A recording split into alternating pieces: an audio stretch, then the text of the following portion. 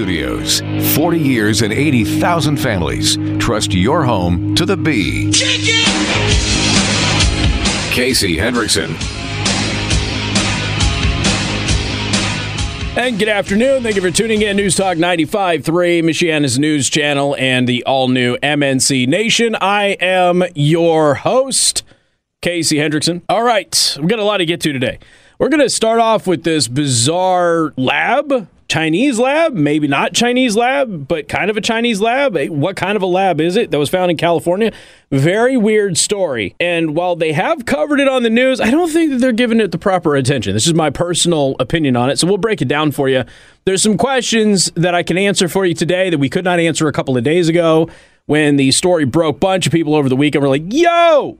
They found a Chinese lab in California. And so I looking at it, and first thing I'm thinking of is it really a Chinese lab? And well, we have some answers on that, and I think it's going to freak you out. But when you pair that with another Chinese story that I have today, it starts to make a little bit more sense, which is why I think the news media is not doing anybody any favors by not making this the wall-to-wall primary story of the day. I want to thank R&B Car Company, locations in South Bend, Warsaw, Columbia City. Go to rbcarcompany.com to learn more.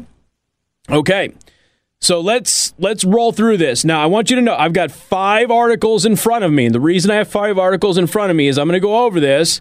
Well, I should say 4 articles and then the actual company information. Okay, let's put it that way. And the reason I'm doing that is because we're going to slowly kind of answer some questions here. So for those of you who do not know, there was an illegal lab that was found in California. Now, this is basically an abandoned building, and people were operating an illegal laboratory inside of this abandoned building. The only reason that we know about it is code enforcement saw a hose coming out of a hole in a wall. Okay, there's no hose bib. There was a hose that was like somebody had taken a hole saw, drilled through the wall, and they put a hose through it.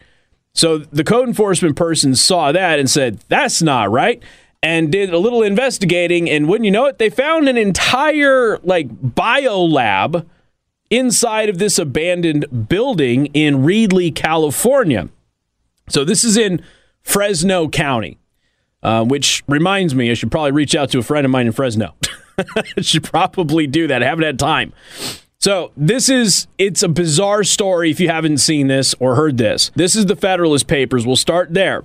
It sounds like something out of a science fiction movie. In the Fresno County, California city of Reedley, officials are saying that a building that was supposed to be abandoned was instead home to roughly 1,000 bioengineered mice, human blood, and biohazardous chemicals. Oh, it gets worse. Not only that, but KSEE-TV, now what affiliate are they? Let me find out. Because you have to do a lot of jumping around here to kind of get the official word and that sort of thing. Well, okay, why is this CBS? Okay, they're a CBS affiliate. A lot of the stations in California do weird stuff, so it's like some of them don't look like real news outlets, and you got to kind of jump around and figure it out. So anyway, so again, human blood, biohazardous chemicals, 1,000 bioengineered mice. But like I said, it gets worse. KSEE-TV reports that, as per court documents, officials for the Center for Disease Control and Prevention found at least 20 potentially infectious viral, bacterial, and parasitic agents, including,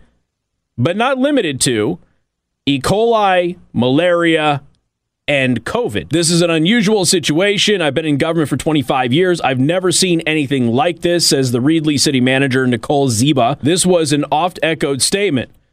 I've never seen this in my 26-year career with the county of Fresno, says Joe Prada, the assistant director for the Fresno County Department of Public Health.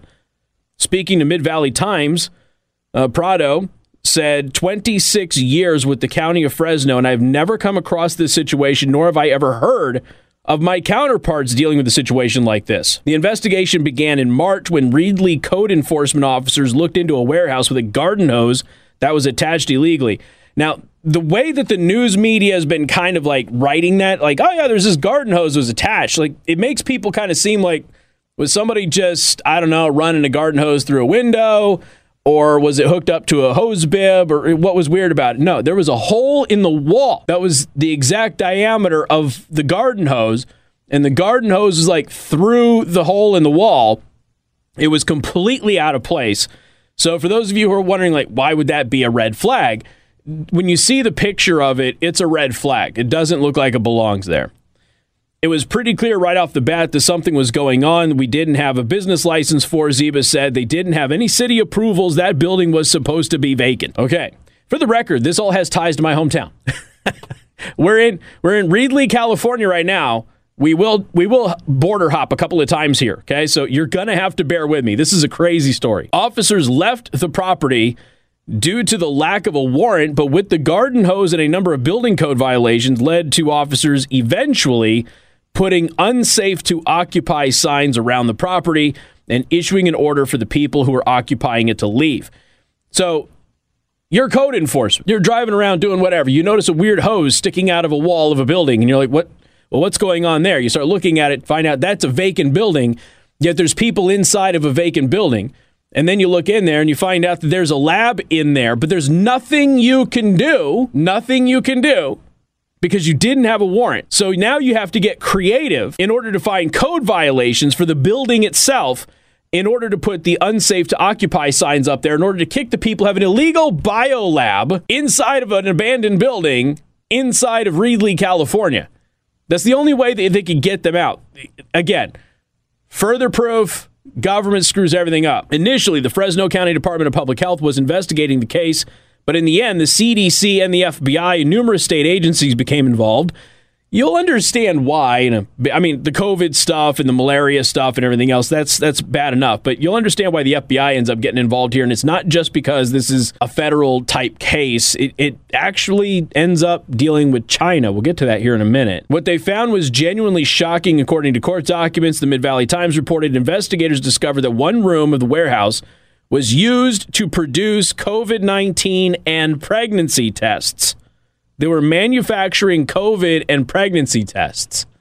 In other rooms, investigators found blood, tissue, and other bodily fluid samples. They also found thousands of vials that contained, quote, unlabeled fluids. And then they found the mice. It was just under 1,000 mice. They had to euthanize about 773. They said 178 of them are already dead. Now, the company that moved equipment into the warehouse was identified as a Nevada-based firm, Prestige Biotech Inc. Okay, so we've got a company. We can look at their business records. We can look at all sorts of things. And it gets weird. It's already odd, but it gets even more weird, folks. And so for some of you over the weekend who had some questions like, is this a Chinese-funded lab? We probably have some answers to that coming up in just a couple of minutes. I'm Casey Hendrickson. You're listening to News Talk 95.3, Michiana's news channel, and the all-new MNC Nation.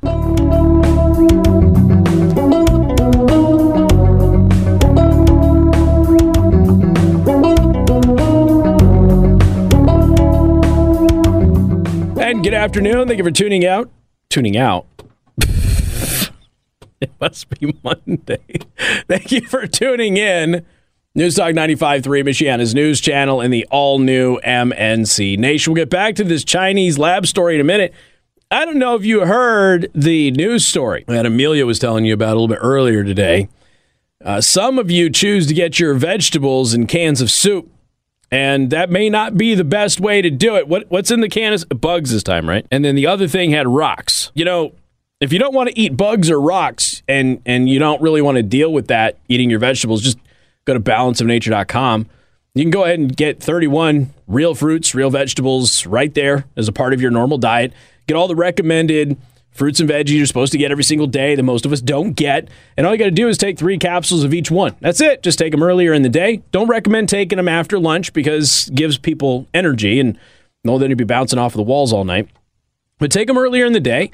Get the vitamins and the nutrients and everything else from fruits and veggies. This is real food. It's not just something that was concocted in a lab. It's real food that's grown, harvested, all that stuff. Flash frozen, ground up, powderized, put into capsules. Go to balanceofnature.com. Promo code Laura. You'll save 35% on your first order. Again, that's balanceofnature.com. Promo code Laura, Laura. All right, so Chinese lab. The company that moved equipment into the warehouse that was found in California was identified as a Nevada-based firm, Prestige Biotech Inc. Wang Xiaolin was the Prestige representative on the site. He told investigators that, quote, these mice were genetically engineered to catch and carry the COVID-19 virus. I don't know how much you know about history and diseases and stuff, but boy, there is one or two illnesses that caused massive catastrophic pandemonium that were carried by rodents. Just something to throw out there. The mice, investigators say, were housed under inhumane conditions. However, an email exchange between Prado and David He, who was allegedly a representative for the company, went nowhere. The exchange, which began on May 31st and ended on June 13th, Prado asked for documentation involving why the company was storing infectious agents, whether it was disposing medical waste via a licensed firm, and how it would respond to orders from the city. They, meaning Prestige Biotech, completely avoided the questions, Prado said. This individual, he, that's his name, he, was either unaware or was intentionally trying to mislead us. Okay. So, where does that leave us right now, just in the first article here? Well, we've got an illegal lab that is owned by a company based in Nevada, but the lab is operating illegally in California, in Fresno County, at an abandoned building. They don't have the proper license in place. They're not cooperating with the investigators. They're ignoring all questions. There were infectious agents inside the lab. They were manufacturing COVID and pregnancy tests, and they genetically modified about 1,000 mice to get and carry COVID. Yeah, little concerning, don't you think? Okie dokie. Let's move on to the next article in Ars Technica. Officials bust illegal lab containing 20 infectious agents. Oh boy, 20. Okay, COVID is one, HIV is another, and herpes is another. Every article we go through, there's like different things that were discovered at this lab. According to court documents obtained by NBC News, city officials inspected the warehouse located in Reedley, southeast of Fresno, on March 3rd. County health officials then inspected the facility on March 16th. What they found reportedly shocked them. This is an unusual situation. I've been in government for 25 years, never seen anything like this. That's the city manager, Nicole Ziba, which we told you about earlier. There were rooms with vessels of liquid and various apparatus. Fresno County Public Health staff also observed blood, tissue, and other bodily fluid samples and serums and thousands of vials of unlabeled fluids and unspecified biological material. According to the court documents, mice were kept in inhumane conditions. And let's see, criminal investigation is ongoing. The tenant of the warehouse is listed as Prestige Biotech.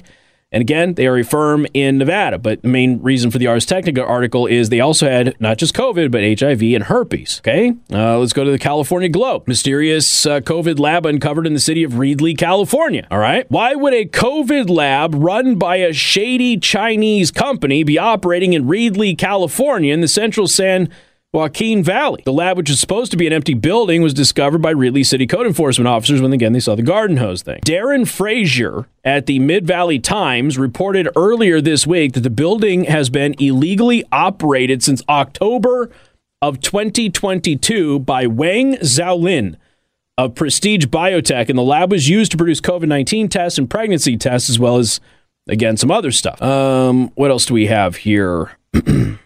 Some of this stuff is just a rerun. I don't really need to tell you some of it. So here's a few questions that were listed in the California Globe. Why was a Chinese company making COVID-19 tests in California? Where were these tests to be used? Were they to be used by California public health agencies, medical groups, and hospitals, etc.? Is the California Department of Public Health involved, and who authorized the lab? Now, again, we don't have a lot of this stuff. So some of the other things that we know that are in the viral agents: chlamydia, E. coli, strep, hepatitis B and C, herpes 1 and 5, and rubella. They also found samples of malaria, which we mentioned earlier. Court documents identify Jiquin Yao, and again, I probably butchered that. No, I guarantee you I butchered that, as the alleged president of Prestige.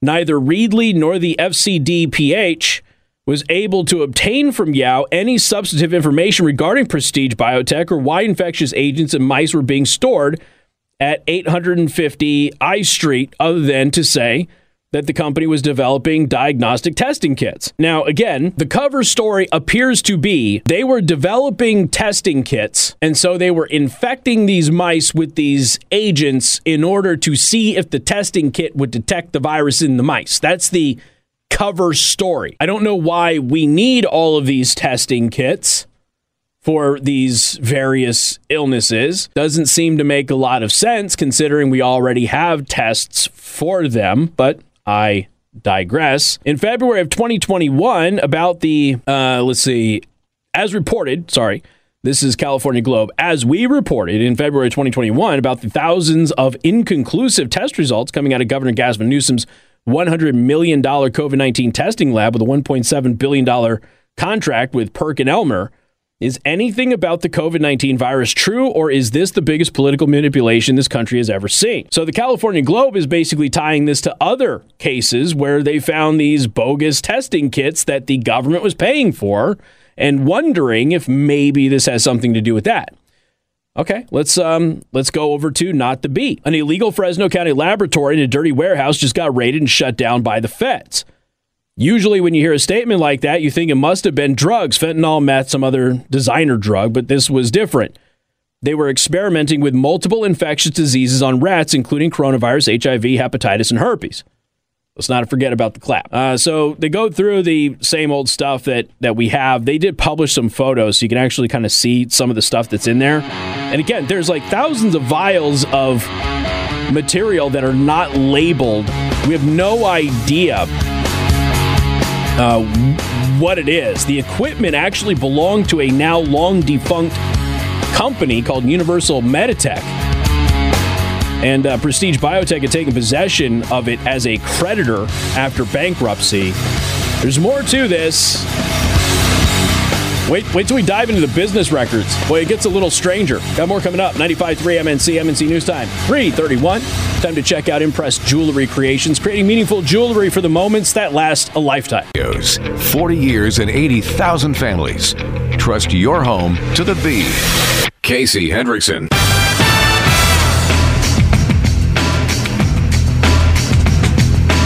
Good afternoon. Thank you for tuning in. News Talk 95.3, Michiana's News Channel. Wow, I just can't say anything right today. Michiana's News Channel. I'm your host, Casey Hendrickson. Also want to thank the all-new MNC Nation. Got to tell you about Spencer's Soft Water. So if you're looking to get a water softening system for your home, then you should contact Spencer's Soft Water. Veteran-owned company in Granger, Indiana. Did a great job for my house. Again, they'll come on out. They'll do a free water assessment. Takes about 10, 15 minutes. They'll tell you what's going on with your water in your home, and then they'll also make their recommendations for you, your family, and your water usage. And it's all based on, again, how much water you're actually using and that sort of thing. So your system will vary depending on your household. So they went ahead, they did the assessment of mine. I knew that I wanted soft water because I was putting new appliances in, and our water was really, really hard. I wasn't sure if I was going to get a water purification system. I was leaning that way because I hate bottles of water everywhere.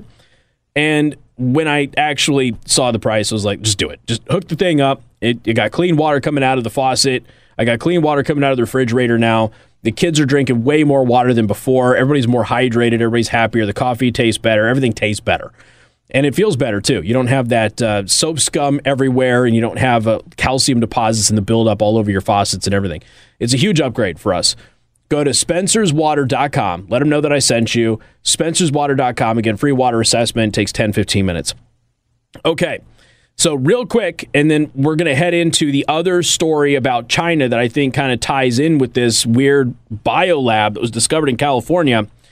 Now, I don't have... There's some people on the live stream have some very good questions. You got a bunch of refrigerators and stuff like that happening in this abandoned building. What's the power situation like? That I don't know.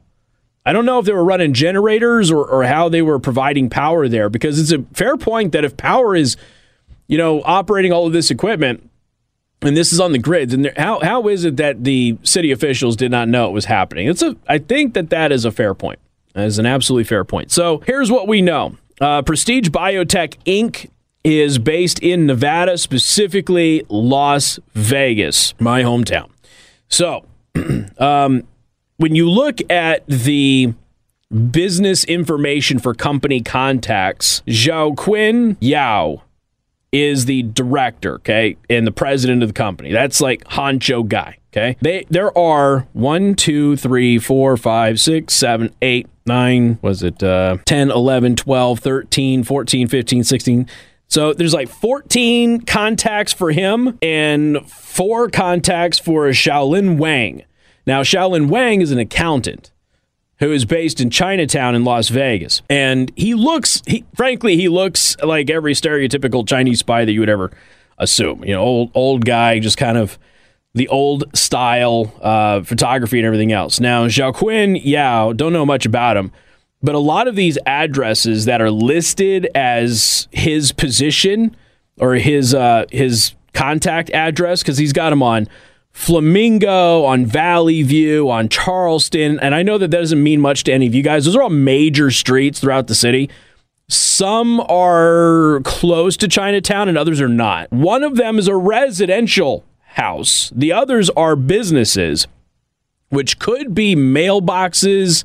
I looked at a couple of the street views on a couple of them, and I couldn't see any kind of a postal service sort of a thing. So I don't know exactly what's happening here, but there's numerous addresses listed for this individual. Now, the registered agent for the company is Barry Zhang and CPA and Associates, which are located on Wynn Road.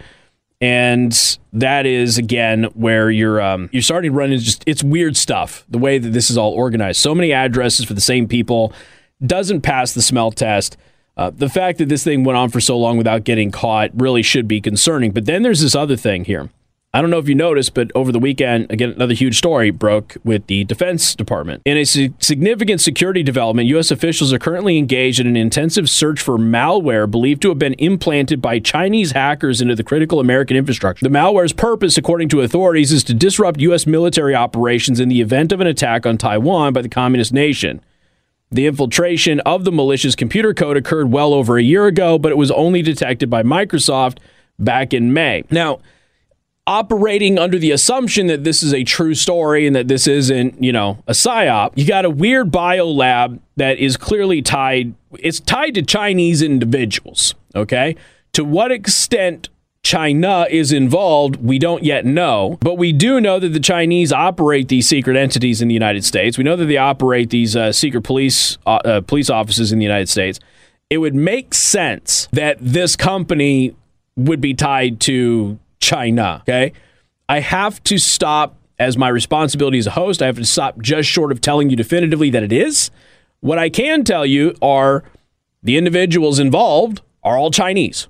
That's what I can tell you. The lab is illegal. The lab was dealing with infectious pathogens, many of which are considered to be, potential scary bioweapons in the future. There doesn't appear to be any real purpose to conducting this research because it doesn't seem to pass the smell test at all that they would be developing testing kits for all of these agents, because we already have testing kits for all of these agents. So it doesn't make sense that that would be their business. So why are they doing this in secret and really kind of cobbling together this secret lab? This is what spy cells, terrorist cells, things like that do. Okay, it's not what a biotech firm that is regulated by the federal government does. None of this passes the smell test. But I can't definitively tell you that the Chinese Communist Party is overseeing that operation because we haven't seen that connection yet. But if you read between the lines, I think most of you are going to be able to jump to that conclusion, and that would be certainly understandable. Then you have this story here. And if this story is true as well, then you've got the Chinese Communist Party implanting malware in our defense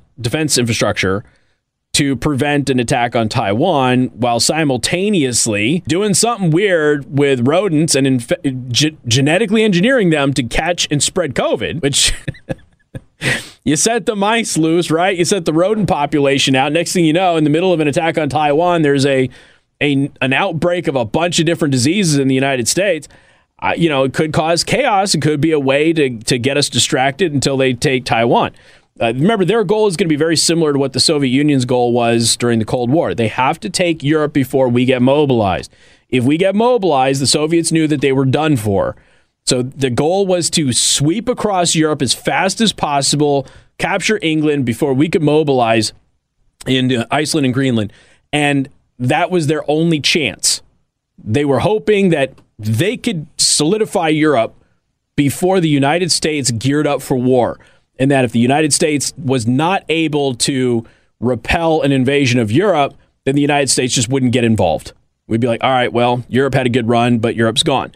I believe that China has a very similar strategy. They have to take Taiwan fast before we mobilize. And if they can do that, their hope is that we don't get involved. Because China knows if we do get involved, they're toast. They know that. So it's all about speed. So if you can cause chaos, remember we talked about the whole, there's a bunch of Chinese spies inside the United States to run around and hit train tracks and stuff like that. We've arrested several of them. But the whole goal is to just cause disruptions behind our lines and that sort of thing. So that way we're all focused on stuff over here while that is happening over there. I mean, one of those could theoretically be a massive outbreak of disease. I'm not saying definitively that that's what happened, but it's certainly something that has to be war gamed out. And I'm sure that they do, but you have to at least look at this lab in context with what we're dealing with software here. Everything is designed to slow us down. And look, even the America-hating people out there have to understand this basic fact. Nobody can actually go toe-to-toe with us if we choose to actually fight a war. That's just a statistical, factual reality. If we choose to actually fight a war, not do this low-intensity conflict stuff, but if we actually chose to fight a war, there isn't anybody who can hold up to us for any length of time, and everybody knows that. So the goal is to act as fast as possible and turn public opinion against us. So when we do these things because we value civilian lives, oftentimes our own propaganda, because we inevitably have hate America first voters and things like that in the United States that will inevitably make a big issue of it. The whole point is to just take away the will to fight because people don't want to get involved because it's bad and that sort of thing, or to do it very fast before we get mobilized and hope that we just decide not to. So very interesting stuff going on, but pay attention to this Chinese lab story because I think it's a very, very big story, and it really isn't. It's getting attention, don't get me wrong. It's getting attention because it's odd, but the fact that it's not the leading story every single day is bizarre and crazy to me because it's a way bigger. I know it's a way bigger story than even Hunter Biden, guys, but we're not having it treated that way. All right, we got more coming up. News Talk 95.3, Michiana's news channel, and the all-new MNC Nation.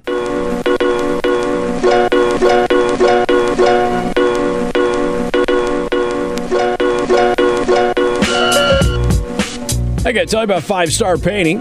If you are a homeowner or if you are a commercial business and you're looking to get some painting services done, maybe some wallpaper installation or garage floors, pressure washing, all of that stuff, they do much of that. Well, not much. They do all of that and more is what I meant to say, including kitchen cabinets. If you want to do some kitchen cabinet refinishing, they do that as well. Go to 5starpainting.com. They painted the exterior of my home. Had a great experience with them. I've raved about them for, about a year now, and they've been fantastic.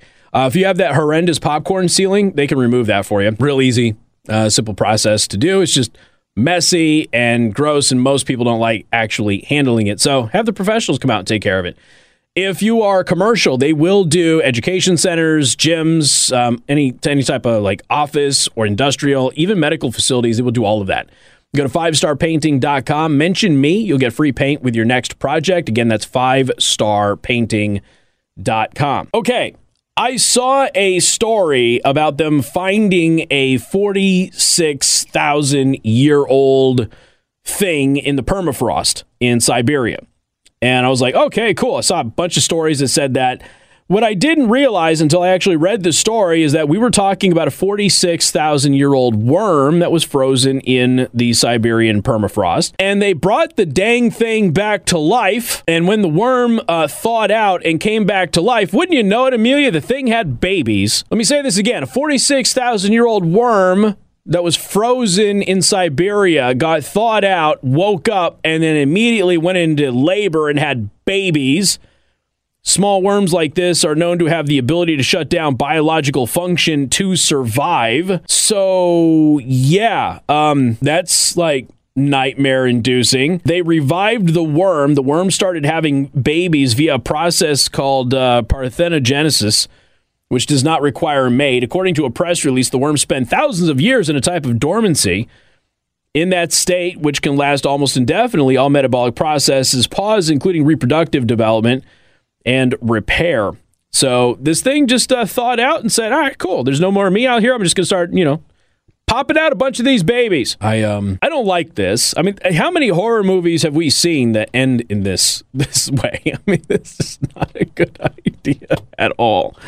I don't know how many they kept around. I don't know how many babies the stupid thing had, but this is slightly concerning. More concerning than secret Chinese biolabs inside the United States, if you ask me, because who knows? There has to be a reason that the worm woke up and said, all right, I need to make more of me right now, right? There has to be some kind of a sixth sense that thing just knew it had to reproduce right now because there weren't any more of these things around. I don't know, it just seems predatory in a way. Could be wrong.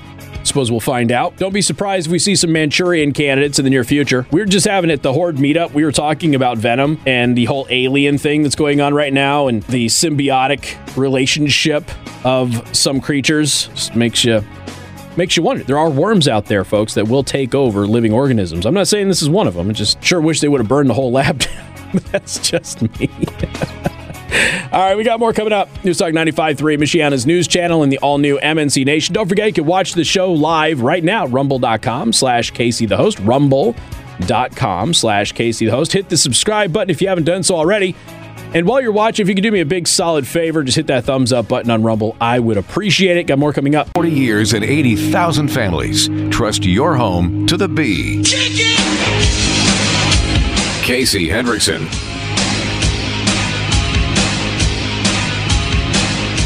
Good afternoon. Thank you for tuning in. News Talk 95.3, Michiana's news channel and the all-new MNC Nation. I'm your host, Casey Hendrickson. Do want to thank R&B Car Company. If you're looking for an upgrade, go to rbcarcompany.com. Let them know I sent you.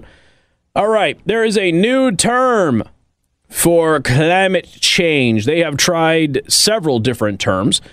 First of all, climate change used to be what those of us who are climate realists said. When they would say global warming, we go, no, the climate changes all the time. It's climate change. And then they started saying climate change because the climate always changes. And then they just say that it's directly due to warming, even if things are getting colder. So the new term that they are using is global boiling. So there you go. Global boiling. That is the new fear-mongering term of the day. All right, let's talk about the University of Notre Dame.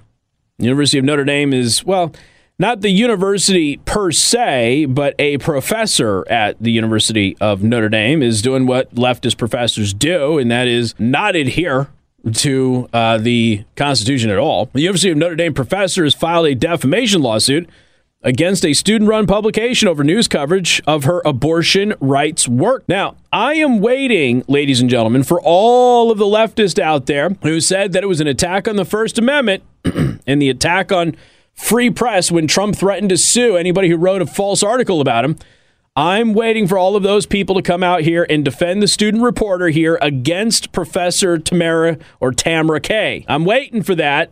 I haven't seen it pop up yet, but I am desperately waiting for the same people to make that same point. This is an article in the Associated Press. The Associated Press wrote articles about how Trump himself, threatening to sue publications who wrote false articles about him, lied about him in their publications, that was an attack on freedom of speech. And yet the AP does not make that case in this article here about the student reporter.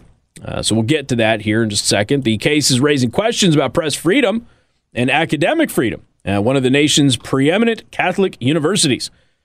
Tamara Kay's suit filed in May alleges falsehoods in two articles published by the Irish Rover in the past academic year. The Rover defended its reporting as true in a motion filed earlier this month to dismiss the case. I'll read from that in a bit. Under a law meant to protect people from frivolous lawsuits over matters of public concern. Kay, a professor of global affairs and sociology, asked for unspecified punitive damages after she, quote, has been harassed, threatened, and experienced damage to her residential property and continues to experience mental anguish because of the two articles. Okay, let me just ask you this question. I'm not calling this woman a liar. I'm just asking a question, okay? If somebody wrote an article about a professor at Notre Dame in which they pointed out that a professor at a Catholic university was supporting abortion, which is against the Catholic faith, do you have any reasonable confidence that that professor would be harassed endlessly and that their property would be damaged by students of the University of Notre Dame. Any of you really buy that, considering the University of Notre Dame as it stands now, as a not conservative or even oftentimes religious institution? Just ask. I find it difficult to believe. I have no way of knowing if this woman is telling the truth or not. I find it difficult to believe. Published in October and March after public events in which Kay participated, the articles cover her remarks about her support for abortion rights. The lawsuit alleges that the articles contain false and defamatory information, arguing that they misinterpreted a sign on her door about helping students access health care and denying two quotes about academic freedom and her work at a Catholic institution. She says the note on my door referenced sexual assault and the inadequate resources and support for student survivors at Notre Dame. That's what she told the Associated Press in an email. She also added that she had asked the Rover faculty advisors to retract or correct the story and that Notre Dame officials refused to intervene on her behalf.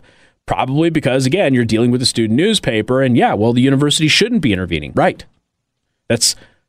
Folks, shockingly, the University of Notre Dame took the right position here. Whoa, weird. University of Notre Dame is like, you have a right to say what you have to say, and they have a right to write an article about it, so we're out. Shockingly, Notre Dame stayed out of it. All of this is utterly devastating, Kay said.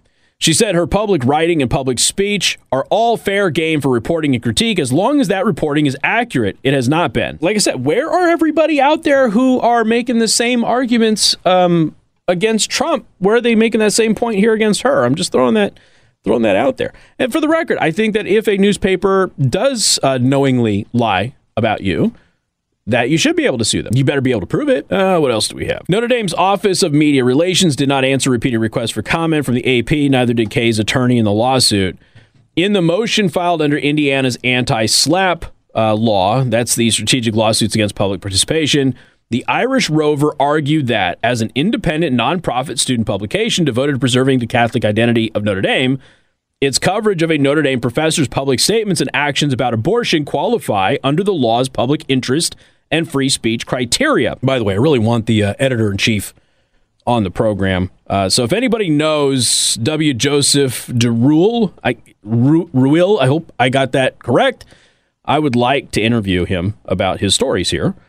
The motion added that these stories were at least substantially true and did not contain defamatory imputation. Exhibits include a transcript of the March event and since deleted tweets by Kay last fall referring Notre Dame colleagues to websites with information where to find abortion providers and how to procure abortion pills. Why is she deleting tweets? If the story is so false, why is she deleting tweets? Especially since the story covered the tweets that she's now deleted. Why is she removing all? It's almost as if she did something, got called out on it, and was like, I made a boo-boo. And now she doesn't like that she's being exposed. The targeted advocacy, just as Indiana's abortion ban first went briefly into effect, motivated Notre Dame student W. Joseph DeRuil. It's DeReul. DeRuil.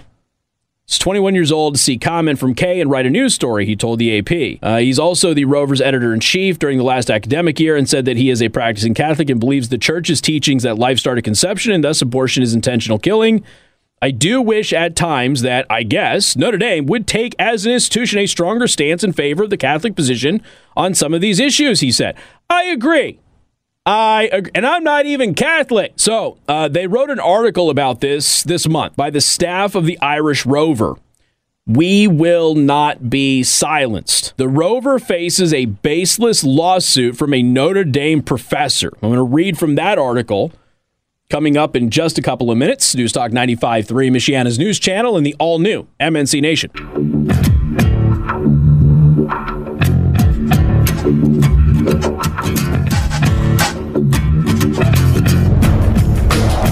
Let's say you're a college professor, I don't know, at a Catholic university. An enterprising student reporter writes an article about your pro-abortion stance, even though you work for a Catholic university, and well, you realize that you're kind of exposed now. So, I don't know, you throw things all over your office. Maybe you throw a couple of things down the hallway. You're going to need somebody to clean that up. That's where Clean Industrial Office comes in. Clean Industrial Office can clean up the mess that you make Doesn't matter what type of a commercial environment it is, Clean Industrial Office can get the job done. They'll get it done the right way. Don't hire another bad cleaning company. There's a lot of people out there who claim to be cleaning companies, but they don't do a very good job. Clean Industrial Office, they will do it right. They will do it right every single time. God forbid they ever mess something up. They will come back the same day. They will fix it. They'll even bring you donuts as an apology. Go to cleanindustrialoffice.com. Let them know that I sent you. So we're talking about this story in the Associated Press.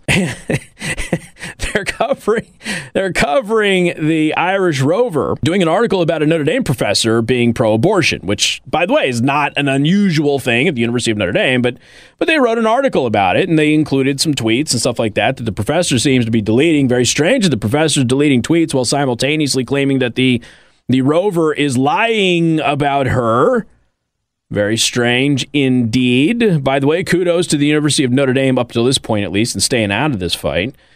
So she's filed a lawsuit. Now, earlier this month on the 11th, the Irish Rover published an article from the staff says, we will not be silenced. Since 2003, the Irish Rover's mission has been to defend the Catholic faith and honorable traditions of the University of Notre Dame. As such, the Rover unequivocally supports the university's commitment to the dignity of every human life from conception to natural death.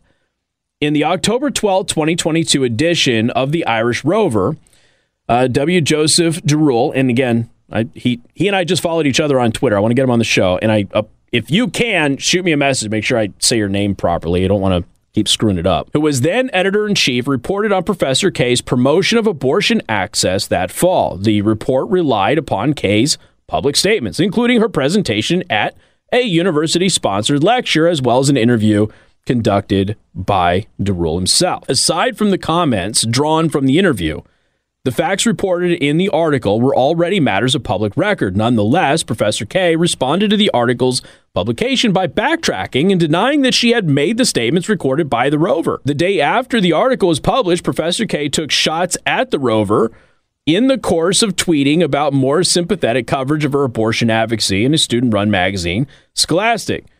She tweeted that, unlike the Rover, Scholastic doesn't, quote, publish lies. The left always does this nonsense. This really isn't a left or right issue, but the left always does this nonsense. They will say something, they get caught saying it, and then they accuse the people who report on them saying it of making things up or lying. They do it to me. They do it to Clifton French at realnewsmichiana.com. They do it to libs of TikTok and Haya Reichik. Even though all we do is tell you what they said and just point out how utterly stupid it is. Professor K continued, and very important, a fantastic journalist actually, wait for it, interviewed me for the piece and quoted me accurately, unlike the other for which there was absolutely no interview. Okay. The implication that the Rover had never interviewed Professor K is demonstrably false. The Rover has a recording of the conversation in which Derule introduced himself as Joe Derule. The editor of the Irish Rover, before asking Professor K questions about her position on abortion. I mean, Amelia, you're a young journalist. When you identify yourself as young journalist and you record a conversation with somebody when you interview them, I mean, that's an interview, right? Okay. The standard hasn't changed. Just making sure. Hours after the tweets mentioned above, Professor K again tweeted about the Rover. It's not affiliated with Notre Dame. It's not a student publication, has no journalistic standards, holds no ethics. By the way, those are all good things. If you don't have journalistic standards these days, thumbs up, okay? That means you actually do your job. Is run by faculty advisors who promote bigotry and connect students to national orgs that promote hate. Oh, okay. You know what I find interesting about this? So, again, first of all, for me, one of the biggest things here, just to point out the hypocrisy, is that the Associated Press wrote an article about this. The Associated Press did not make the case that Professor K is attacking the First Amendment, which every single news agency, including the Associated Press, did when Trump said, look, you publish a false story about me, I'm going to sue you. You can't do that. Freedom of the press. They can write whatever they want about you. No, you can't. Now, she's accusing the Rover of lying about her and therefore publishing defamatory statements and causing her to be physically harmed or her property to be physically harmed as a result of those lies. Now, if that were the case, then I would support a lawsuit.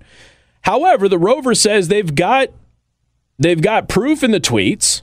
They've got the transcripts of her public statements. And they interviewed her and asked her questions of which she said they didn't. So now, if the rover has that, she's now made defamatory statements about them. She's also made defamatory statements about them by basically saying that the rover promotes hate speech and hate, and that they're connected to national organizations that do the same thing. I mean, if I were the rover, I would be countersuing. That's just me. Then discrediting her own baseless charges, Professor K confessed, "My colleagues gave me the Cliff Notes version of the article about her advocacy because I don't read the rover." Oh, so she's claiming that the rover lied about her, but she didn't even read the article, and then she admitted that she didn't even read the article that she claimed was lying about her. Yeah, that's par for the course for a leftist professor in 2023. The rover, for its part, continued to cover this unfolding story when she spoke about her support of abortion rights on to college Democrats on March 7th. The rover reported on that content of her lecture in the following issue. Okay, so in January, a GoFundMe page was started to benefit Professor K and assist with the cost of retaining legal representation. At this time, the Irish rover had not been notified of any potential legal action on Kay's behalf. Months later, on April 3rd, Kay told The Cut that she was weighing legal action against both the publication and the university. Okay. Why? Because the university actually did what they were supposed to do and stayed out of the fight? Interesting. In the Cut article, Professor K no longer claimed that absolutely no interview had occurred, as she had tweeted on October 13th. Mr. DeRule had informed the Cut reporter that he had proof of their interview. Professor K discussed with the reporter her memory of the conversation with him, confirming that the process had been opened by introducing himself. Okay. How many times have we seen this with me, and how many times have we seen this with Clifton French too? Where a perfect example is the OnlyFans teacher over at the Starbase Academy, right? She claimed that she didn't have an OnlyFans, and then she claimed that her OnlyFans didn't have any nudity, and then that was exposed. And then she claimed that there weren't any interviews or anything like that were conducted, but again, there were, and she kept lying about the whole thing. The story kept changing. She claimed that her boss didn't know about it and that her fired her. Then she claimed that her boss gave his blessing for her to do OnlyFans and had actually encouraged her to do a couple of very specific things. Her boss's ex-boss is probably a subscriber. I don't know. In the first week of April, DeRule received from Professor K's lawyer a letter of intent to sue the rover for defamation. The letter also demanded that the rover retract the October 12th and March 22nd articles so as to mitigate damages that may be awarded or recovered in the case. Let's see. An apology should also be offered to Dr. Tamra K, the letter added. Yeah, no. Stick to your guns, folks. Stick to your guns. She's got no case here. They went on to say that Professor K's baseless public campaign and lawsuit notwithstanding, in Notre Dame, the rover staff is sticking to their guns, that they will not be silenced. Good for them. Good for them. Seems like they have all of the evidence, and she's just a little butthurt that they exposed her. Like I said, we haven't had any experience with that, have we? MNC News Time is 4:31. Time to check out Impress Jewelry Creations, creating meaningful jewelry for the moments that last a lifetime. Good afternoon. Thank you for tuning in. News Talk 95.3, Michiana's news channel. I'm your host, Casey Hendrickson. Also want to thank the MNC Nation for tuning in, all three radio stations in the audience today. And, of course, online on Rumble, rumble.com/Casey the host. You can also watch on kick.com and twitch.tv at Casey the host if you prefer. So most of you have heard of Make-A-Wish Foundation. Make-A-Wish Foundation, again, is an organization that is nationwide that helps grant wishes to children who receive a devastating diagnosis.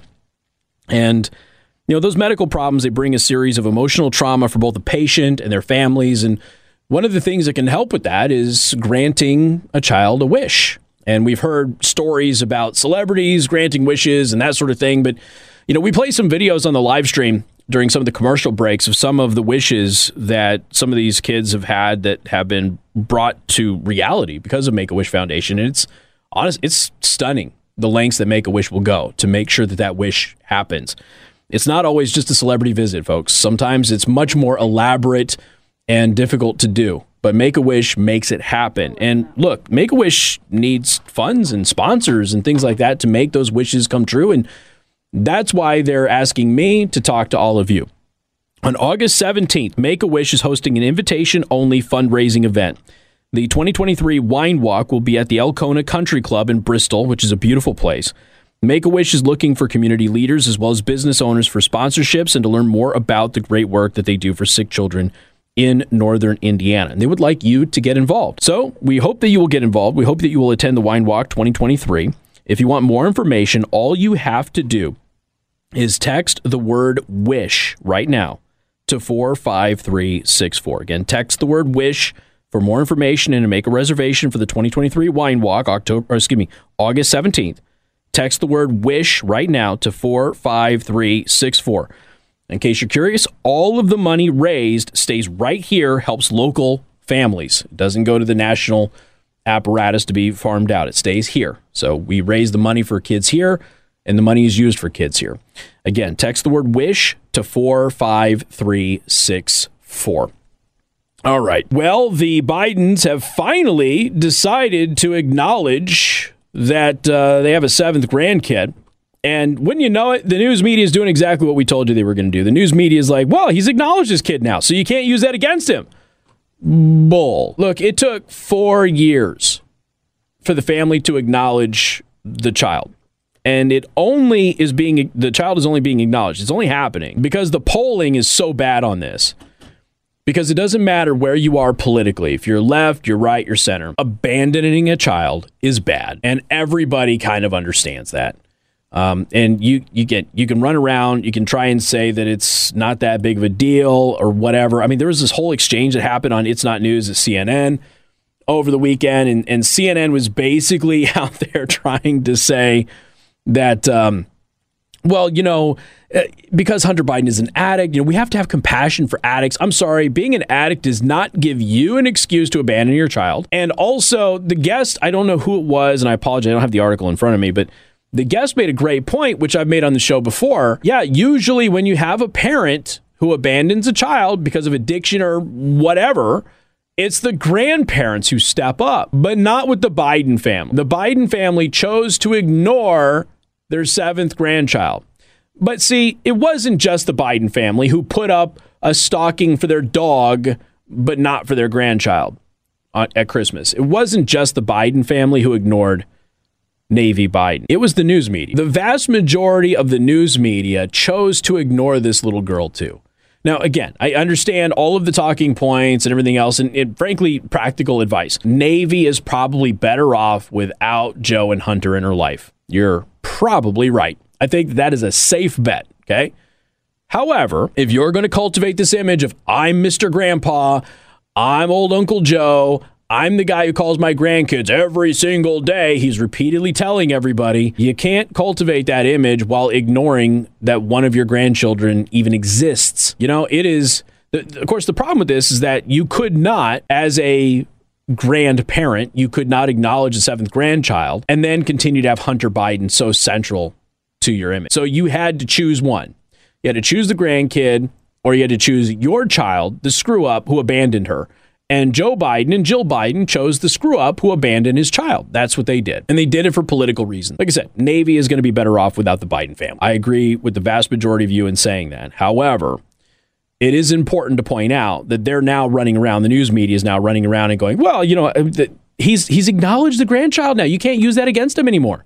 The only reason he didn't acknowledge the grandchild was because Hunter Biden was an addict. Hunter Biden has allegedly not been an addict now for several years, right? So, coke being found inside the White House notwithstanding, why didn't the grandparents step up? People magazine is even acknowledging that the Biden family has another grandchild. Now, for the record, there are people at Politico and other places that have written about, the Bidens having 7 grandkids. But it was just a few weeks ago when you asked the Bidens how many grandkids they had, they said 6. We did a whole thing on it. Joe Biden himself said he has 6 grandkids just a couple of weeks ago. Now he says he has 7. But when he acknowledged the 7th grandchild, by the way, there wasn't any affection.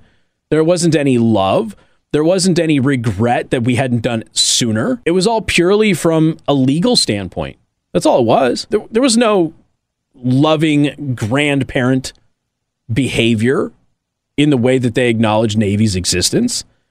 Now, People magazine acknowledges Navy, basically because Joe Biden said, all right, you can all go talk about Navy now. On Friday, People magazine ran an exclusive PR statement from Joe and Jill Biden announcing that After 4 years, they are finally acknowledging their seventh grandchild, Navy Joan Roberts, who, by the way, is not allowed to use the Biden name. So if you want to talk about the Biden family finally being magnanimous and acknowledging Navy, where were they for 4 years and why did they support an effort to forbid the child from using the Biden family name, which they did. Part of the latest legal settlement, remember, was that Navy got some artwork from her dad. The child support was dropped from $20,000 a month to $5,000 a month. And Navy is forbidden from using the Biden family name. Yeah, that's real compassionate. Anyway, the same day, the publication dramatically altered a months-old article titled Joe Biden's 7 Grandchildren, Everything to Know, to include 4-year-old Navy after her name was initially omitted from the article. In the original article, People magazine writes gushing paragraphs about each of the Biden grandchildren, but refuses to even mention Navy by name, instead opting to address her with 2 curt legalist paragraphs about Hunter's court-ordered paternity test. Well, they went back and they altered that. So guess that was nice of them. I mean, just the fact that the media is now out there acknowledging Navy, just after the Biden said, okay, we have to acknowledge Navy now, because otherwise we're going to be in big trouble going forward. NBC's, who is it? Hold on, sorry, pop up. Hallie Jackson on Friday's edition of Hallie Jackson Now. NBC News chief White House correspondent Peter Alexander reacted to former Vice President Joe Biden finally acknowledging the existence of his 7th grandchild in public by stating that it really is on brand with the former vice president to acknowledge his entire family, to embrace family, Alexander said. Oh, it's on brand for Biden to acknowledge his family, huh? After 4 years. And only because of the polling. Wow. Shameful. Like I said, it's not just the Biden family who refused to acknowledge Navy was alive. It was most of the news media who was running cover for Joe Biden. Very few people ever asking him questions about it. Anybody who did ask him questions about it were shut down by the White House communications staff immediately, including Karine Jean-Pierre just a couple of weeks ago. And now everybody's just running around because we're coming into an election where he's not polling very good. Coming into an election where this is a losing issue for him running around talking about being Grandpa Joe and calling his grandkids every single day, except for one, of course, that he won't even acknowledge. It's not going to be a good look heading into a campaign when you have a Christmas stocking hung up at the White House for your dog who bites Secret Service agents all the time, but not your 7th grandchild. So finally, he's acknowledged because of the polling, because of the politics, not because he wanted to.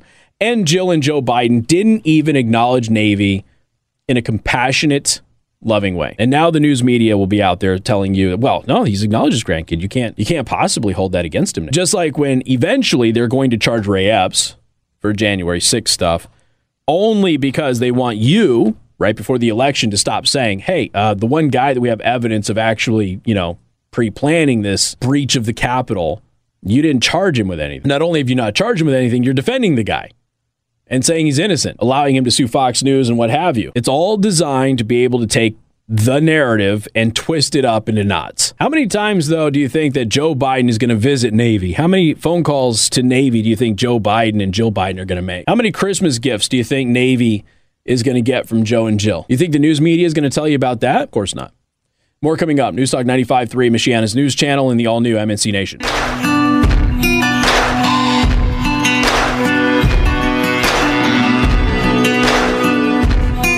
And good afternoon. Thank you for tuning in. News Talk 95.3, Michiana's news channel and the all-new MNC Nation. I'm your host, Casey Hendrickson. Don't forget you can watch the live stream on Rumble, rumble.com/Casey the host.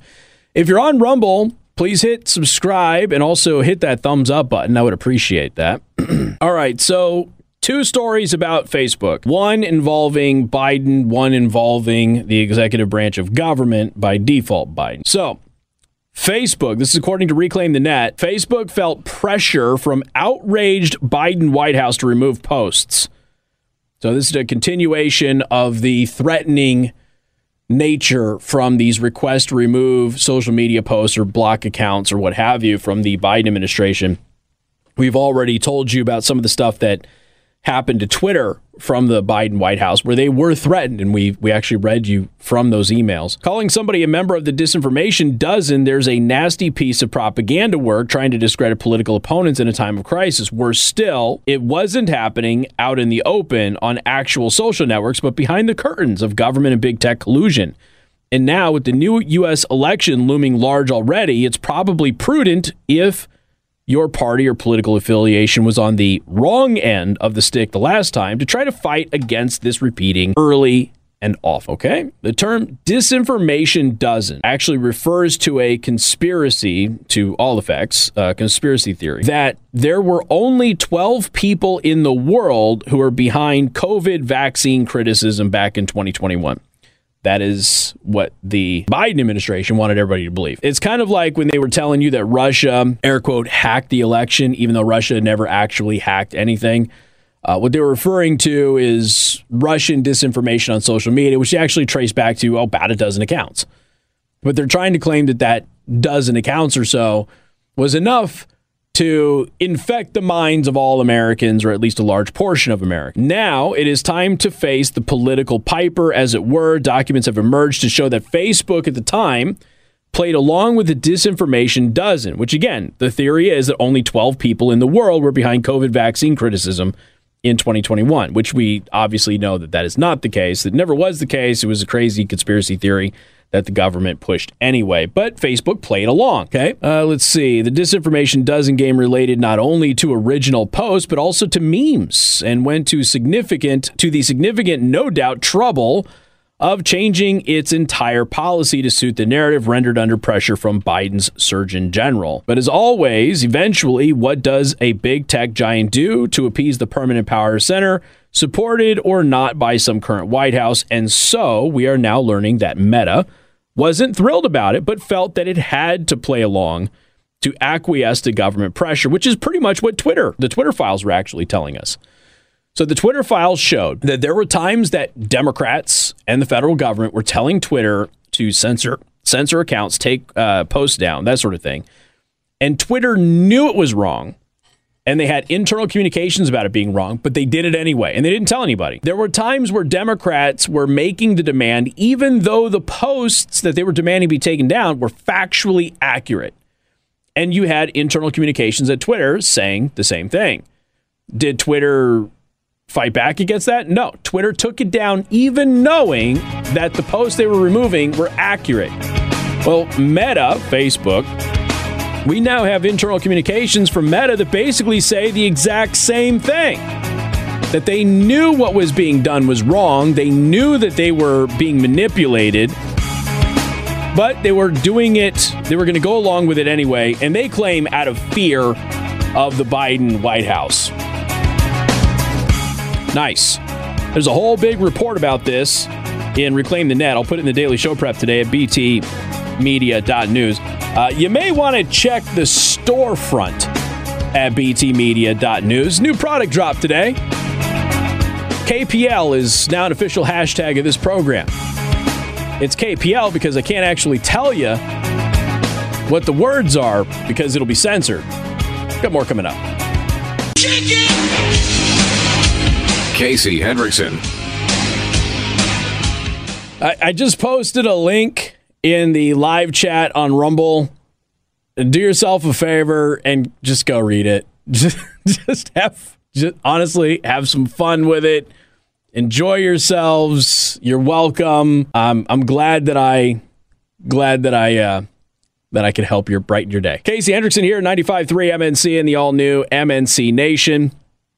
All right, what do we got here? We've got Paul Rubens. Pee Wee Herman has passed away. By the way, he issued an apology before he passed away, or I guess posthumously, to fans for keeping his 6-year battle with cancer private. So another celebrity's passed away here. Had several of them go pretty quickly here. The FBI has engaged in warrantless surveillance, this time over legal gun sales on Facebook. In a striking case bearing on privacy rights, a Texas man found himself under unwarranted surveillance by federal authorities after posting his personal firearms for sale on Facebook. The man had not violated any laws, yet the ATF transferred his personal data to the FBI, which then kept him under scrutiny for 6 months. So if you try to sell a gun, I just want to make sure I get this straight. If you try to sell a gun on Facebook, which you're allowed to do, the FBI will surveil you for 6 months. But if you make terroristic threats and you're a jihadist, the FBI, if they ever get involved, may interview you one time and then leave you alone. Just so we're clear. How many times have we done a story about a mass public shooter, that has been known to authorities, had made threats, had one interview, maybe from local police, sometimes maybe the FBI, and then there's nothing that they can do. We can't just in perpetuity surveil this person. But if you try to sell your guns legally on Facebook, they will surveil you for at least 6 months. Okay? Just so we're clear. If you lay a pipe bomb down at the headquarters of the RNC and the DNC, they're not going to investigate. They won't even release the surveillance footage to the public so people can help them investigate if they don't have any leads. But they will track you down if you didn't go into the Capitol, but you were in Washington, D.C. on January 6th. They will track you down over 2 years later. Just so we're clear. So I wanted to make sure we understood what was going on. If your name is Hillary Clinton, you won't get prosecuted for breaking the law, but if you are somebody else who does the exact same thing as Hillary Clinton, you will be prosecuted. Got it. Like I said, you live in a two-tier justice system, folks. The truth, not your friends. Well, I mean, the truth is your friend, but it's not, you know what I mean. Sorry, got sidetracked. Jumping ahead to the next story. You know what I mean. Toby Keith is being attacked over a song. They're claiming that he is advocating for police violence. The song is... I don't know. How long has the song been around? It's a Beer for My Horses song. What, 21 years or something like that? It never ceases to amaze me, the stuff that they will dig up. So anyway, Newsweek is reporting that the 21-year-old Keith song is pro-lynching. Their source for this pro-lynching take on this is a single person on TikTok. Okay. Let's see. Grandpappy told my pappy back in the day, son, a man has to answer for the wicked that he done. Take all the rope in Texas, find a tall oak tree, round up all them bad boys, hang them in the tree for all the people to see. Yeah, okay. We got too many gangsters doing dirty deeds. We got too much corruption, too much crime in the streets. It's time the long arm of the law put a few in the ground, literally advocating for police violence and police killing. I mean, that's not what it's advocating for, but okay. You know, it's amazing to me how many people who attack me and attack Toby Keith and attack anybody else really need dictionaries. Like, a lot of them need dictionaries. Real dictionaries, not the weird, like, definition fluid dictionary that Webster is floating out there now. Because Webster's will change the definition of any word just so it helps the woke identity. Webster, I don't know if you follow Webster's, but Webster's on social media, they tell you exactly who they are. Webster's is not a credible dictionary anymore. Webster's will change the definition of words to help liberal advocates. They do it all the time.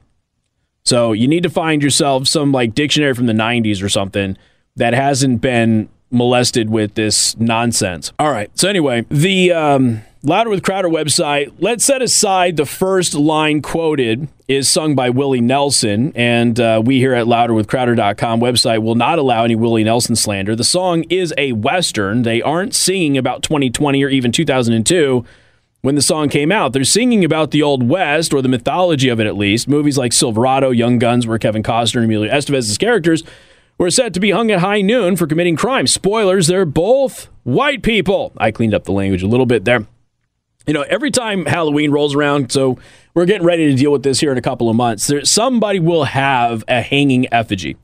And inevitably, there will be news articles, there will be news stories, the nightly news will do whole things about how this is racist because of lynching. As if somehow, some way, only black people were lynched in the United States. That's not the case. In fact, the numbers are pretty stark. White people, vast majority of the lynching victims in the United States of America over the years. But that always gets left out of the news coverage because it's always about pushing a narrative, even if the narrative is false, which it almost always is. So Toby Keith, I doubt he's going to care anything about this, but it is kind of funny. We thought it was hysterical that Jason Aldean was catching flack for his song, Try That in a Small Town, when the song came out last May. It's just that the music video finally got done. The music video used actual footage of riots from Antifa and BLM, not just BLM. Although it would have been fine if they did just use BLM. But it used Antifa too. like mostly it was Antifa. It wasn't even mostly BLM. But nonetheless, even Fox News is like, nope, you can't use our news coverage of what happened in the streets as, evidence of what happened in your song. Can't do that. You're not allowed to do that. But this is 21 years old. I mean, that song was at least just back in May and nobody knew about it. But this song is 21 years old. Has been a banger on country music for a long time. Mostly because, country now is, awful. So occasionally when you get a good song that floats around, it's like, well, it kind of hangs out for a while. It doesn't really go away. But this is, when you have these young people who don't have they don't have any perspective. And I don't mean that about all young people. I'm talking about these people who are they're critical of this type of stuff. They don't have any actual historical perspective. They don't understand the history of any of that at that time. So they buy into things like the 1619 Project. They don't know anything about it. They don't know that the person who created the 1619 Project has admitted it's all crap. They don't know that historians say it's all crap. They get mad at people like Ron DeSantis because of what's happening with the educational standards in Florida, even though the educational standards in Florida were written by black scholars, some of whom were actual civil rights advocates and are legends in the civil rights movement. And then after the curriculum was written by them, a separate group of black scholars approved of the curriculum. But it's all a white supremacist rewriting of history, according to Hakeem Jeffries and a bunch of other nincompoops in Washington, D.C., who are disingenuous liars. That's kind of where we're at. So Toby Keith is getting the Jason Aldean treatment, which means, by the way, a bunch of people who are probably younger have never heard Beer for My Horse. Or is it a horse or horses? I don't know. Sorry. Never heard of it before. Suddenly, they're going to be interested in the song. And just like Jason Aldean, now that song is going to start charting again. And Jason Aldean, again, #1 song in the country for the time while everybody's being all super critical about it. Coming up in a couple of minutes, I want to play this because it's kind of like an update on what happened with the Joe Biden stuff that we were talking about earlier, that Joe Biden is now finally acknowledging his 7th grandchild. And so the news media has now been given the okay to actually admit that Navy exists, and they're using it as a way to take away the whole Joe Biden has abandoned his grandchild. His son abandoned her, and the grandparents have sided with the son for abandoning the kid. Now they've abandoned the child as well because it wasn't polling very good. But I want to take the very first question from the news media that Joe Biden was asked about his granddaughter, that he now acknowledges, and the news media is constantly defending Joe Biden now. The whole weekend, Joe Biden acknowledges his grandchild. Stop saying that. They acknowledge her. You can't use that against them anymore. I want to remind everybody, I want this to go down in your memory. When we come back, I'm going to play you the very first question about Navy after the Bidens officially acknowledge her existence for the first time in 4 years. And I want you to hear Joe Biden's reaction, just so everybody has a crystal clear idea of what the Bidens actually think about Navy and her mom and the fact that she's a Biden. Got more coming up. News Talk 95.3, Michiana's news channel, and the all-new MNC Nation.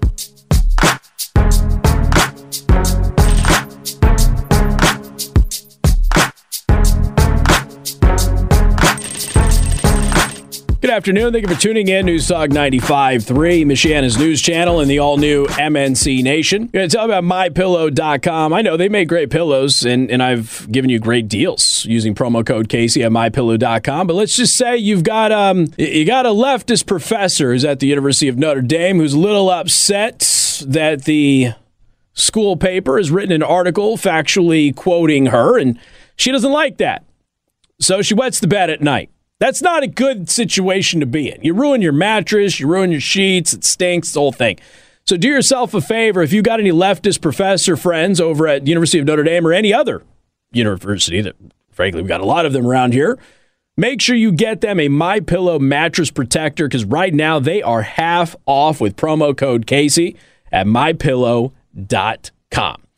They've got a perfect 5-star urine-resistant rating over at MyPillow.com. Again, the MyPillow mattress protector for as little as $39.99 will help keep your mattress completely free of soil. They're waterproof, they're soft and durable, protective backing, 10-year warranty, made right here in the United States of America, which really irritates those leftist communist lovers.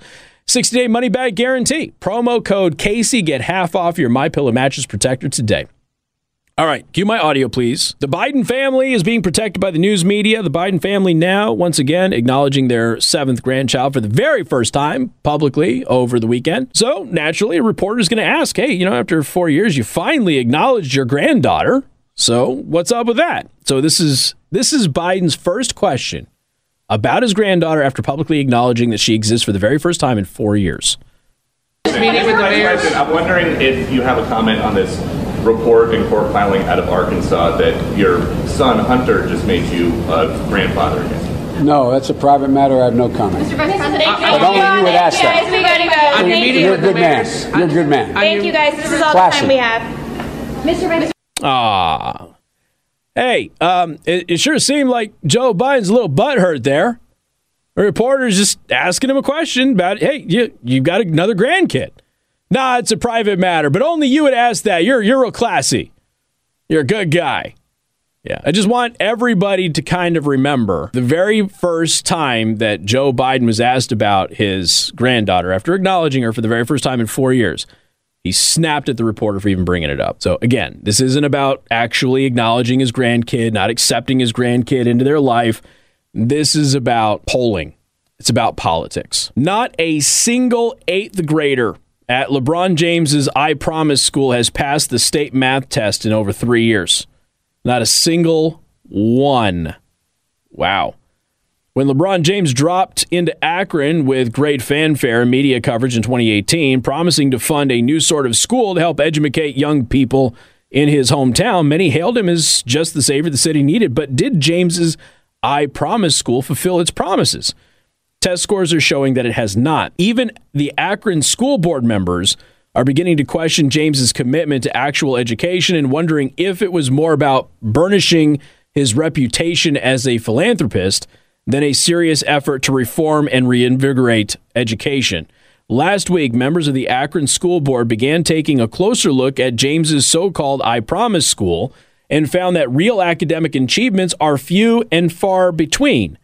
The state of Ohio has also found problems, which I'm sure they will blame on racism and Republicans being overzealous and targeting him. I'm sure that that's going to happen. But anyway, this is as of this weekend. Yahoo News, 2 of I Promise's biggest subgroups of students, black students and those with disabilities, are now testing in the bottom 5% in the state, landing the school on the Ohio Department of Education's list of those requiring targeted intervention. Akron School Board President Derek Hall said that he was disappointed by the school's serious deficits. For me, as a board member, I just think about all the resources that we're providing, and I'm just disappointed. And I don't think it doesn't appear like we're seeing the kind of change that we would expect to see. Well, okay. I mean, I'm not surprised. I'm not shocked. You could say that it's not LeBron's fault, I suppose. He's probably not at all involved in any of the operation of the school. He probably just fronted some money and put his name on it, hoping to recruit students and that sort of thing. But nonetheless, it has failed miserably. There is no doubt about that. It has been an unmitigated disaster, and it has failed at every step of the way. Let's see. Yellow, one of the largest U.S. trucking companies in the country, is now shut down after financial problems and a dispute with the Teamsters Union. They're expecting about 30,000 people could lose their jobs. I know of one individual personally in my inner spheres lost a job as a result of that. So the company's been around, 99 years, and it's officially closing its doors. The Supreme Court has also temporarily blocked a ghost gun ruling by a federal judge. Keep an eye on this case.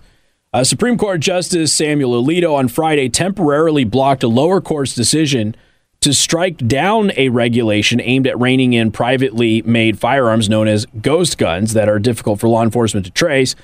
The action by Alito, who handles emergency matters arising from a group of states, including Texas, effectively freezes the litigation as the court weighs a request on Thursday from former Vice President Joe Biden's administration to reinstate the rule pending an appeal.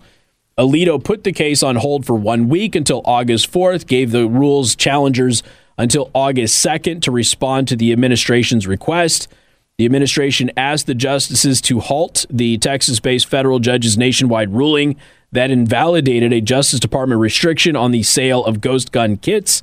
While it appears appeals the New Orleans-based 5th U.S. Circuit Court of Appeals, and the administration also warned that allowing the judge's ruling to stand would enable an irreversible flow of laws, large numbers of untraceable guns into our nation's communities, which is, of course, nonsense.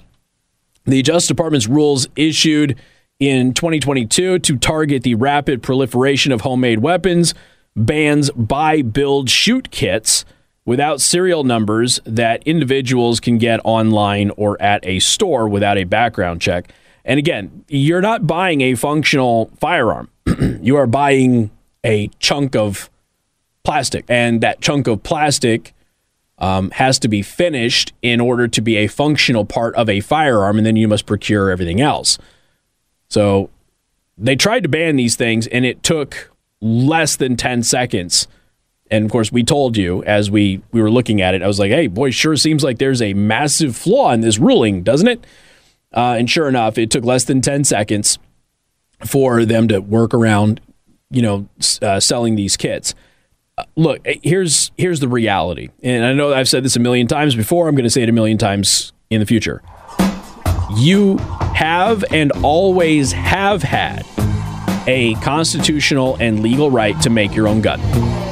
Now, if you're going to sell it, if you're going to transfer it to somebody, it's got to have that serial number on it. You're an FFL at that point. You better adhere to the law on that. But if you are going to make yourself a firearm for personal use, if you are legally allowed to own and possess one, you are allowed to do it.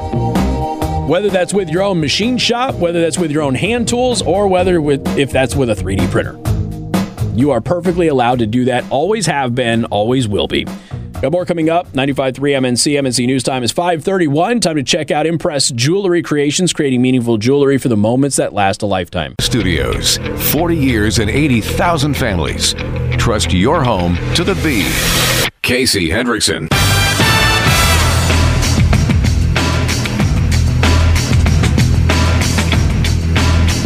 Good afternoon. Thank you for tuning in. News Talk 95.3, Michiana's news channel and the all-new MNC Nation. I am your host, Casey Hendrickson. Got to tell you about Impress Jewelry Creation.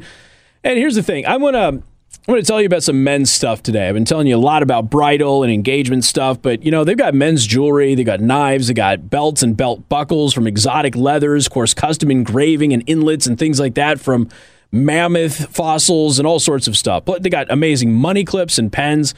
And here's the thing. If you go to ImpressJewelers.com, you can take a look at a lot of this stuff right there on the website, including the amazing William Henry knife collection. I own a William Henry myself, as most of you know. I'm a knife person, if you will, and I love my William Henry knife. It is, again, Damascus. It's got woolly mammoth fossils in it, and it's just it's a beautiful, beautiful piece. They've got this really, really nice knife. I mean, they're all nice, but they've got one that I'm particularly eyeballing right now, trying not to add it to my collection. The Omni Black and Gold, which is by William Henry, and it features a frame and hand-forged Mokum Gane. It also has carbon fiber inlays. It's got Hornet's Nest Damascus by Mike Norris. Beautiful, beautiful knife. Go check it out right now at ImpressJewelers.com. Again, it's ImpressJewelers.com, or visit their showroom in person at 1233 East University Drive in Granger, Indiana, right next to C. Kramer Interiors, and let Impress Jewelers know that I sent you. I know that everybody's talking about Devin Archer. You're probably wondering why I haven't been talking about it. Well, and that's because it's been a busy news day and everybody else is talking about it. So I'll let them do most of it. I'll do a little cleanup, and we'll talk about the fallout from it for the rest of the week. Devin Archer told the House Oversight and Accountability Committee that Hunter Biden was added to Burisma's board in 2014 specifically because of his family's brand, and that it brought value at a time when the firm was facing corruption allegations from the United States, Great Britain, and even Ukraine's own prosecutor general. You already know that because we've already told you that. We already have an FBI 1023 form with a confidential human source that provided the FBI with that information years ago, and the FBI chose not to do a single thing about it. Devin Archer testified that the value of adding Hunter Biden to Burisma's board was the brand, and confirmed that then Vice President Joe Biden brought the most value to the brand. The committee said in a statement issued by Chairman James Comer that Archer also stated that Burisma would have gone under if not for the brand, meaning Biden, which we know. And Friendly reminder, Joe Biden withheld $1 billion in aid to Ukraine until Ukraine fired the Prosecutor General Viktor Shokin. Viktor Shokin was investigating Burisma, and he was also investigating Hunter Biden directly for various things. Viktor Shokin was accused of being corrupt. Joe Biden withheld that $1 billion until they fired Viktor Shokin. Viktor Shokin was fired. We have the actual audio tape of the phone call with Joe Biden and the former president of Ukraine, Petro Poroshenko. They are good friends. And you have Poroshenko on the phone call, point blank, saying, we have no evidence that Viktor Shokin is corrupt. We have no evidence that he's done anything illegal. But I had him fired anyway because you asked me to. And then Poroshenko, then the president of the Ukraine, asked Joe Biden's blessing for the new prosecutor general to be appointed. He gave him by name. That prosecutor general is the head of Poroshenko's political party in Ukraine. And Joe Biden said, double thumbs up on this guy. He's dope. And that's the guy that the news media tells you, the former prosecutor general of Ukraine, says Joe Biden and Hunter Biden didn't do anything illegal. Get it? Got it? Good. Devin Archer also testified that the value of adding Hunter Biden to Burisma's board was the brand, and confirmed that Joe Biden again brought the most value for that. Archer also directly contradicted Joe Biden's long-held claims that he never met with Hunter Biden's foreign business associates, telling the committee that America's current former vice president got on speakerphone more than 20 times with his son's business clients, which we had heard previous to his testimony that he was going to do. Archer also testified that Joe Biden did not engage in specific business on such calls. Instead, he was put on the phone to sell the brand.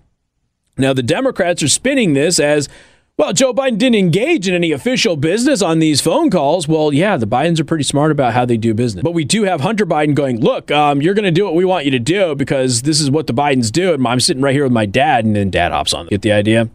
After the interview, even Democrats are forced to acknowledge that Joe Biden had contacts with business associates of his son.